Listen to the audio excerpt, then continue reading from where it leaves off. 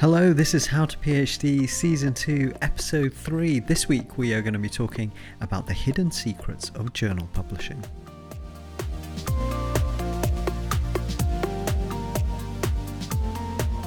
Hello everybody and welcome back to the show. My name is Aaron and I'm really excited to share this episode with you this week. Although I'm usually excited to share the content, but this one I think especially so because it's all about journal publications. And I think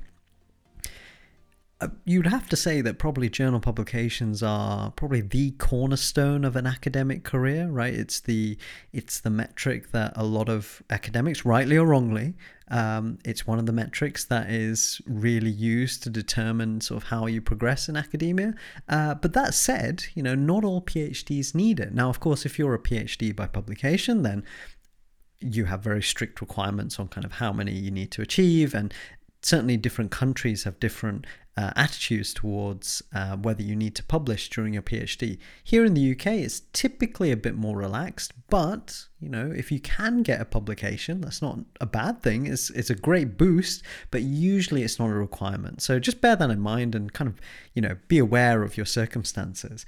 And for me personally, I was only able to publish right at the very, very end. So I actually had the paper accepted and in print, I think, in the last month of my doctorate. In comparison, Julia had hers published, I think, after the first year she had a publication. I'm sure she will correct me when she hears this episode. But the point is, there's many different ways to do it. And so just be aware of your circumstances and what's the requirements.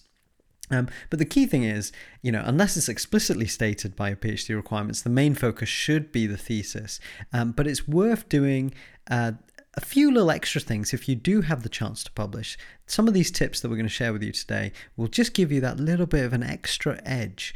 And not all journals are the same. So this week we're going to talk about some of the most important things you need to know about journal publication. So let's get going. And to start, it's all about the importance of understanding that not all journals are equal.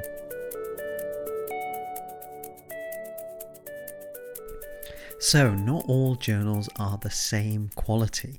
And so to suss out which journals are good quality and which are bad quality, there are a range of metrics that are published which help us determine exactly, how good a journal is. And one of the key metrics is something called impact factor. Now, you might have heard of this before, but effectively, impact factor is the annual mean number of citations that articles published in that journal in the last 2 years have received. Okay, so that's a total mouthful, but in effect it tells you in the last 2 years of articles, what's the average number of citations per article that they published. So it begins to give you a good idea of kind of, if you publish in that journal, how many citations are you going to get? Because in the end, citations where other people reference your work is a good indication of the kind of quality of the journal and how other academics think of the quality of that work, right? And if it's good quality, then it typically gets good citations or a good number of citations. So it's one of the useful metrics. The key thing with impact factor, though, and this is where it's really important to. And this is exactly why we're doing this episode, to try and explain the meaning behind some of these numbers. But impact factor really depends on the field that you're working in. So in some fields, good impact factors are typically around a number of 3 to 5 will be the number that you see for impact factor. In other more specific fields or more specialized fields, it might be as low as 1 to 2 is a good impact factor. And so certainly in my field, in the automotive space, if you get impact factors of kind of 4, 5, that's pretty good. And I know of other areas where impact factors are lower. And really the best way to understand kind of what is a good impact factor for your field is really to go into your reference list, go into the papers that you frequently look at, or look at the publications from the top authors in your field and have a look at which journals that they typically publish in, and then check the impact factor of those journals. And this will give you a good idea of kind of what the level you need to aim for is for your field. And so, when you're considering which journals to submit to, just do a simple calculation, find these impact factors, and simply start by submitting to the highest one that you can find for your field, and of course which matches the aims and scopes of that particular journal. But it can be a little bit tricky to work out what is a good impact factor, right? Because you might have found out what are good journals, but there might be a range of impact factors, and it might not always necessarily mean that a lower impact factor, if a good impact factor in your field is 3 to 5 and the journal is kind of 2.9, does that mean it's not good? There's a little bit of nuance there. So there's another metric which you can use in conjunction with impact factor called the quartile metric. Now, quartiles are essentially, there are 4 quartiles, as the name suggests, and this tells you how the journal ranks in its particular field. So this is really useful because it takes into account what field you're looking at. And so Q1, so quartile 1 journals are the best, and that goes down to quartile 4, which are not so good. And so I would say, again, your strategy for submitting to journals should be to aim to go for Q1 journals as a first port of call, and keep trying Q1s until you really can't. If they continually get rejected from Q1s and you get to maybe the 4th or 5th journal you've submitted to, then you can start considering Q2. But as a good strategy, start with Q1, really back your work and go for the higher quartiles that you have in your particular field. And a good website to use to try and find this information is called, and I have no idea how you're meant to pronounce this, but it's Scimago, so SCIMAGO, and we'll have a link to this website on the show notes at howtophd.show. But that website, you can type in the name of the journal that you're considering submitting to, and you can see what quartile that journal is. And really cool thing is that you can also see its historical quartile performance. So you can see if it's just recently a Q1 journal or if it's been a Q1 journal for many, many years. And again, a journal which has been in that Q1 bracket for many years that's pretty well established. But that's not to say a newly Q1 journal or newly appointed Q1 journal is bad. But again, it just gives you a little bit more context as to what the kind of journal that you're submitting to. And me personally, I prefer looking at quartiles just because it does the work of taking your field into account. So I think there are other metrics that come out, but I think if you use impact factor and quartiles, generally in my experience, I think you have enough information there to be able to tell if it's a worthwhile journal or not. Again, as I said, there are many other metrics, but I think these 2 are the ones to keep in your back pocket. And if you still can't make sense of whether a journal is good or not from these 2 metrics, then you can consider the others. But personally, I think if you have those 2, impact factor and quartiles, then I think you'll be pretty fine. And the whole reason we want to look at these metrics is to avoid what's called predatory journals. Now, the key thing here is don't ever be tempted by a predatory journal. Now, these are journals with next to no journal metrics, no impact factor. They might not even be properly on the quartile rankings. And a good, essentially these journals exist and they will contact you to ask you, hey, do you have any papers to submit? You can pay this fee and you can just publish in our journal and we'll publish it. And a good red flag for this is that if you get an email from one of these predatory journals, as I'm sure you might have received, it will say something like, Dear Professor, even though you're not a professor, Dear Professor Ulahannan, we would love to invite you to submit to this journal where we can, and oftentimes it might not even be in your field, right? So I've received many emails to submit to medical journals which have nothing to do with my field of work, but they are just fishing for that publication fee. Don't ever be tempted for this. It can end up really damaging your research portfolio.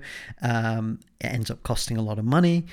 So it's just not worth it. And yes, getting journal rejections, as we've talked about in season 1, journal rejections is hard, it's difficult, and no one likes that.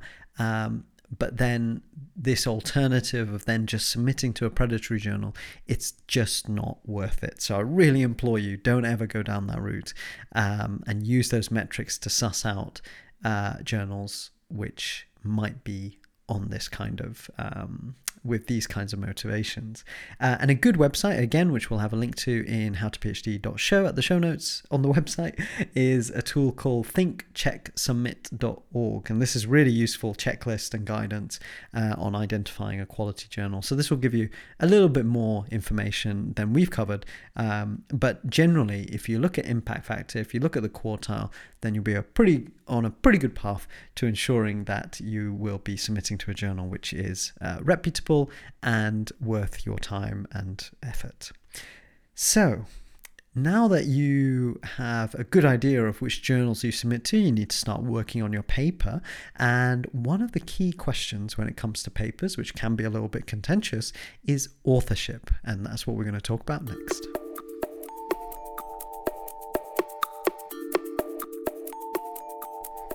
So let's talk about the unwritten rules of authorship. Now, this can be a little bit contentious for the reasons that we're going to talk about in this section, but generally there is a hierarchy to the positions of authors on a paper. And when we say positions, what we mean is who is, when you look at the paper, what's the order of the authors, in what order do they appear?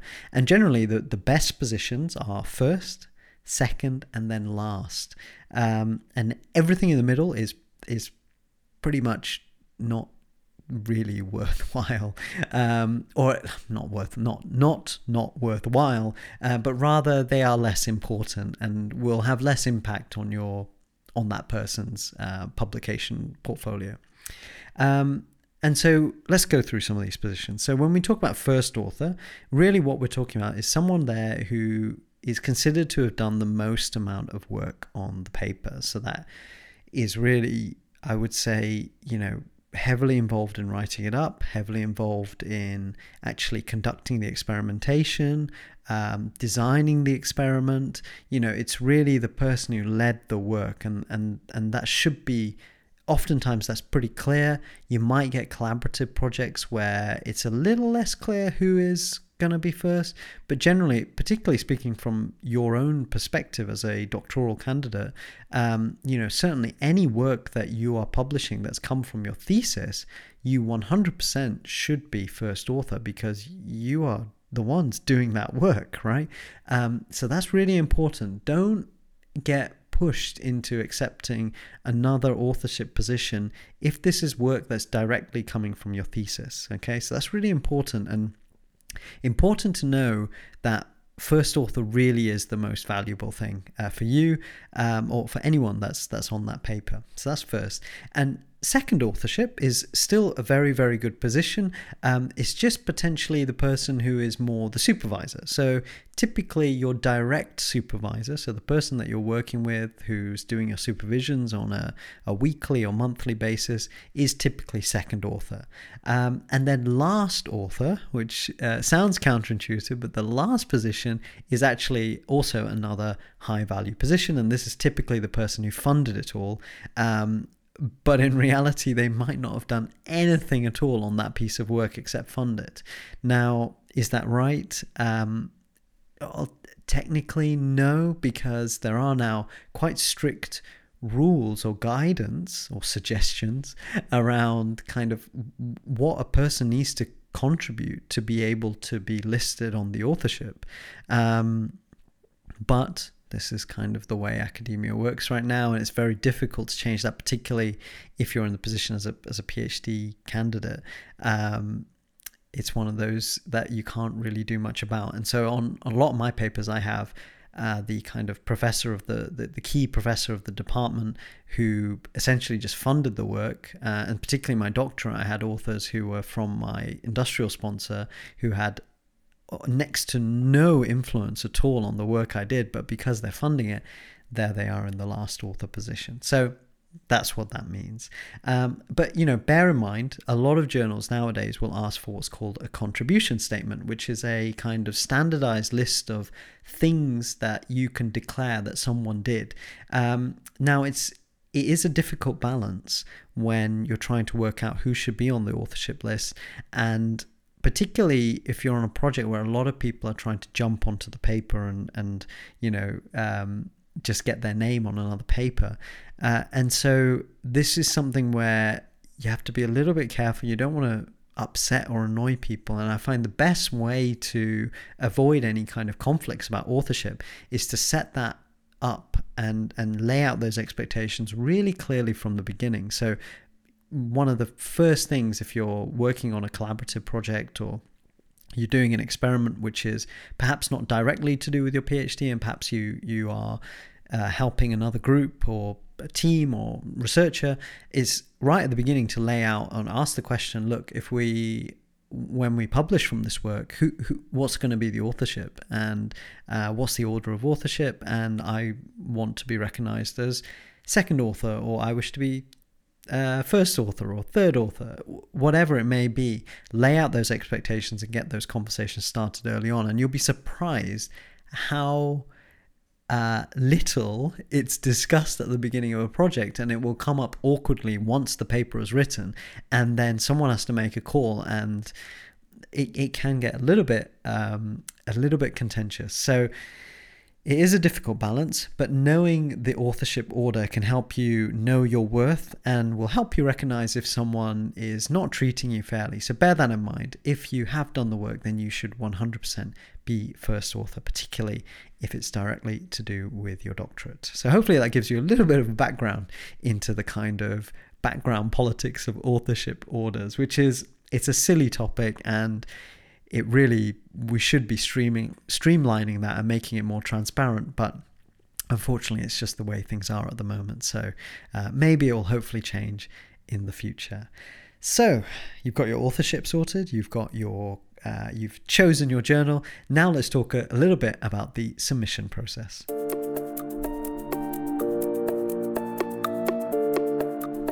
So the submission process, it's one of those legendary things in academia, which is it's highly competitive, it's highly subjective as well. As you know, you send your paper in, and again, if you've chosen a good journal which has good metrics, as Q1 and has a good impact factor for your field, then it will nearly always be a peer-reviewed process where other academics will look at your paper and they'll review it and essentially give you feedback and decide whether or not it gets accepted or not. It is an incredibly draining and competitive process, so do not be disheartened by it. And if you ever get rejected, which is very likely to happen that you'll get rejected from journals. I've been rejected from journals many times, as we've talked about in the past. In fact, just this month, I've been rejected from a journal that I've submitted to. So don't be disheartened. It's just part of the process. And there's also a lot of noise in the process, as in people's, these reviewers' opinions can often change, and you might just be unlucky and have a reviewer who just doesn't like your work, and that's just kind of the way it fell, and it's an unfortunate consequence. But the peer review process, as many flaws as it has, it's really the best way we have of determining the quality of the work that goes to a journal. So the key thing is, what you want is really for them to be getting to your content, right? And getting to the point where they've read the content, and if they don't like it, then fair enough, you take their comments and you get back to your metrics and find a new journal. But what you don't want is to be rejected on things like formatting and basic journal requirements. So one of the key things is take the time to read journal requirements before you even start writing the paper. So have an idea as to, what's kind of the formatting process that they're expecting. Are they expecting it to be in their template? Are they happy to accept it as a unformatted Word document? Know these requirements right from the start. Look at their aims and scope. So all journals will have a page where they talk about their aims and scope, and make sure, if you remember from the last episode, all the keywords that they mention in that aims and scope, make sure that's in your journal as well, right? So in the abstract and the title, get some of those keywords in there as well that they talk about in their aims and scope of the journal. And of course, you can ask your supervisor if they know of the editors, if they know of any kind of deals. Now, often good journals as well will offer what's called APC deals. So this is article processing charges. So these are the charges that a journal asks you to pay once your journal has been accepted. And often they will offer discounts or kind of zero article processing charge offers if you submit within a certain time window. And this usually aligns up to they're looking for a particular set of papers or a particular topic. And so it's kind of incentivizing researchers. Look, if you have work in this area, please do submit it to us and we'll give you this deal. So often that's your supervisor will know of those kinds of deals because it's very likely they will be on the editorial boards for different journals and they get this kind of information, and so it can help you just get past that first step of desk rejection, right? And so when we say desk rejection, what we mean is when you submit the journal and it's rejected before it even gets to peer review. And so if you tick off some of these things like the formatting, ensuring that you're aligned with the aims and scope, it can help you just streamline that process and get past that first hurdle. So now that we've talked about the submission process, let's talk about the final aspect of the hidden world or the secret world of journal publishing, which is citations.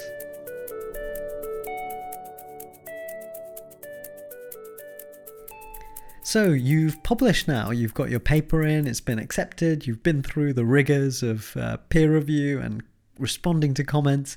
Congratulations, but now comes the final stage, and often we forget about this, but this is all about actually getting your work read and cited, right? And a lot of the stuff we talked about in the previous episode around choosing the right keywords, the whole aspect behind that was to get your work noticed and to get it optimized in terms of getting it in front of people, but you can actually be proactive in marketing your paper. So ResearchGate is a pretty great way to share new work around your network, and I think it's very useful to post on there and to give a little bit of context and a bit of background and be willing to sort of share the paper with anyone who requests it. Very useful way to send papers out, which is ResearchGate.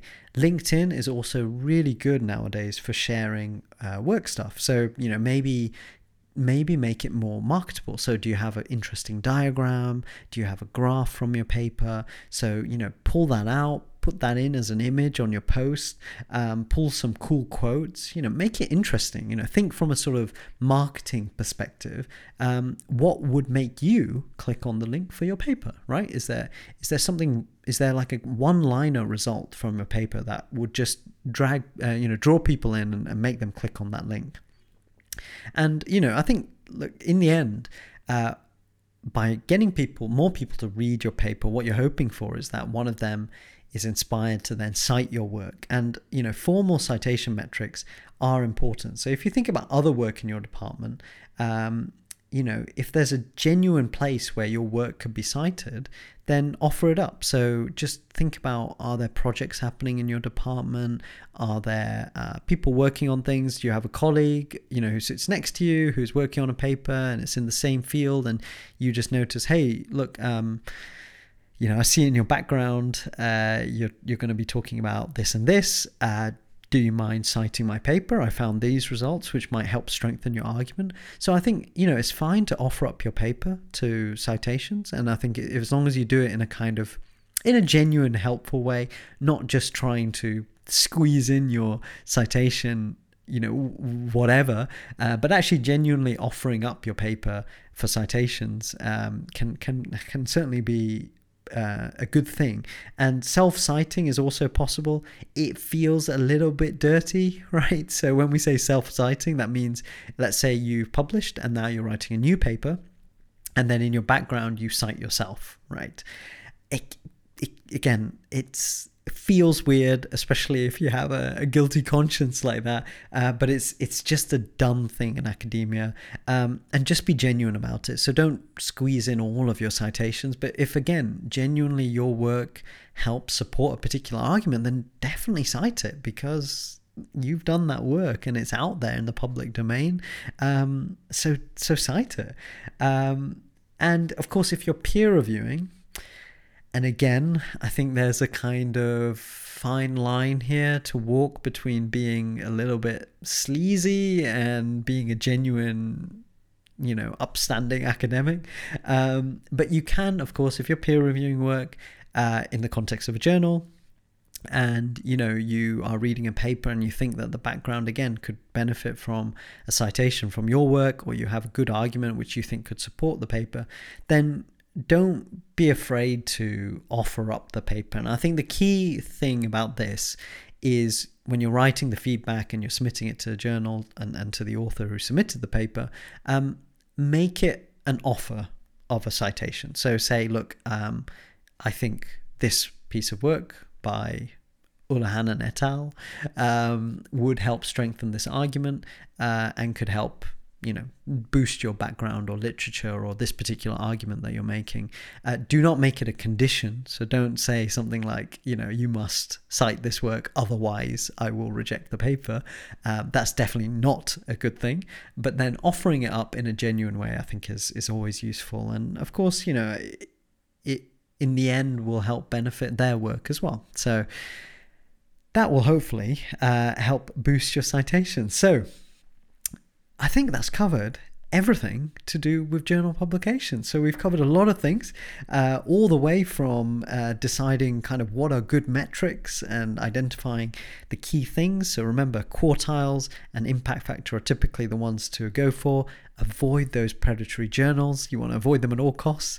Always consider the order of authorship right at the beginning. Take heart that the submission process is difficult for everybody, no matter how experienced an academic you are. And of course, once you've published, the work doesn't stop there, and do that little bit of extra work to get your work marketed and to help drive those citations to your work and get it in front of people, which will hopefully, again, be reciprocated in citations.